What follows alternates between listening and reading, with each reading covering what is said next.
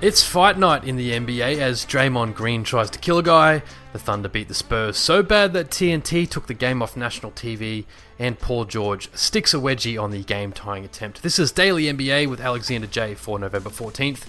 We're going one take tonight. It's very late after my basketball game. No video. Most episodes of the show are on YouTube over at Alexander J Sports. 10 in-season tournament games last night, and it took all of 2 minutes for Draymond Green to lose his cool and put Rudy Gobert in the most unnecessary chokehold of all time. This scuffle, started by Klay Thompson and Jaden McDaniels, ended in 3 ejections after the bad blood from the last meeting 2 days ago spilled over. If you haven't been paying attention, Draymond Green has been insufferable. He's worse than normal at the moment, leaving some of these Warriors games unwatchable to me. Anyway, with Klay and Draymond ejected and Steph Curry sitting out due to injury, scoring was left to Dario Saric and rookie Brandon Pajemski on the Warriors. He finished a team high and a career high 23 points. But a steady Timberwolves team came back in the fourth quarter, eventually winning by 3, 104 to 101. Karl Anthony Towns played 42 minutes for 33 points, including 11 in the fourth quarter to claw the lead down, as the Wolves won their 7th in a row to stay on top of their group in the tournament. Indiana got their revenge against Philly and ended their 8-game win streak on a very bright red court in Philadelphia. Kind of a bummer, no video episode, because it's a very bright red court. 132 to 126 victory, courtesy of 35 points, 15 assists, and 0 turnovers from Tyrese Halliburton.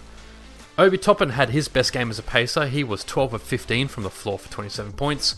While Joel Embiid again had quite a bit of success going up against Miles Turner. He had 39 in the end. The Sixers had 79 points combined from Tobias Harris, Tyrese Maxey, and DeAnthony Melton, who had 30 himself, but they could only match 6 points from their bench unit.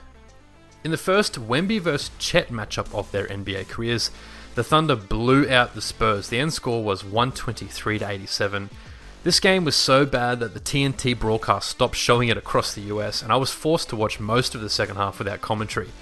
SGA had 28 points and 7 steals for the Thunder in 3 quarters.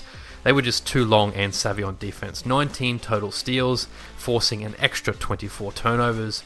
It is worth noting the Spurs were without their point guard Trey Jones. He's currently out with injury. Brooklyn held Orlando to just 18 in the final period for a 104 to 124 victory in the Barclays Center. Spencer Dinwiddie had 29.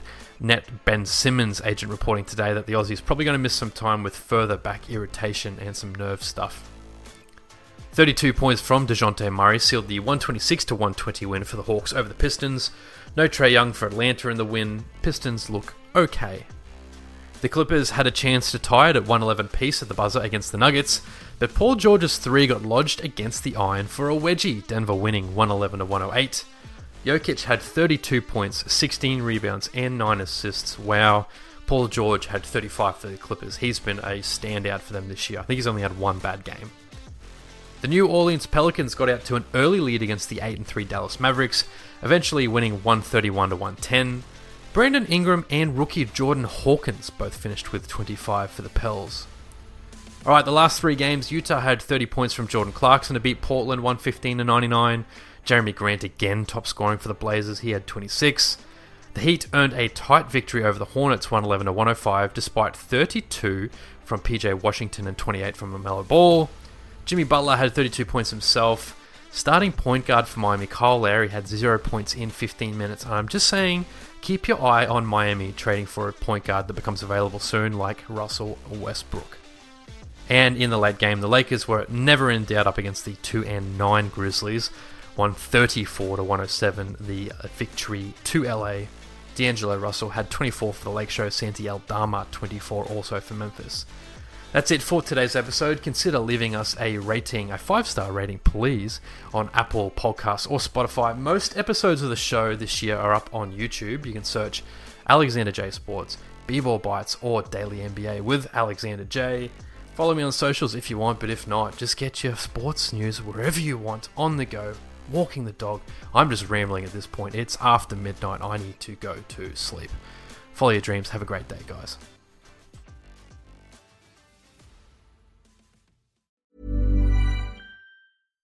Hi, I'm Daniel, founder of Pretty Litter. Cats and cat owners deserve better than any old-fashioned litter. That's why I teamed up with scientists and veterinarians to create Pretty Litter. Its innovative crystal formula has superior odor control and weighs up to 80% less than clay litter.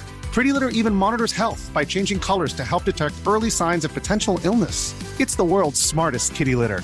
Go to prettylitter.com and use code ACAST for 20% off your first order and a free cat toy. Terms and conditions apply. See site for details.